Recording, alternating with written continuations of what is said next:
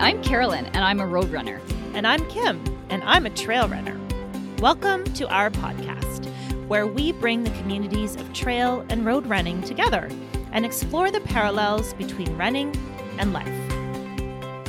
Hi, everyone, and welcome to the Inspired Souls podcast. Kim and I just wanted to do a really brief intro episode to talk about our why for starting this podcast and to give you a little bit of a taste of what you might expect to hear on this podcast. When we met each other, Kim's a trail runner and I'm a road runner. And what we really noticed as consumers of podcasts is that there's really not anywhere that brings those two communities together. Road runners are very entrenched in their road running community, trail runners, same thing. And what we really notice in talking with each other is that there's so much that we can learn from one another. And I'm really interested and Kim's really interested in learning from people who have a slightly different perspective from our own. We both love podcasts. We listen to hours and hours of podcasts every week.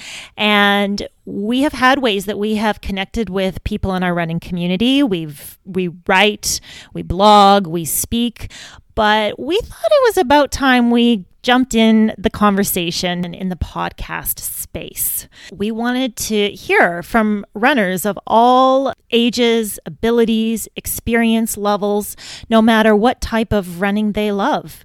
Everyone has a story, and we are really excited to bring runners of all walks of life onto this podcast so you can hear their stories too.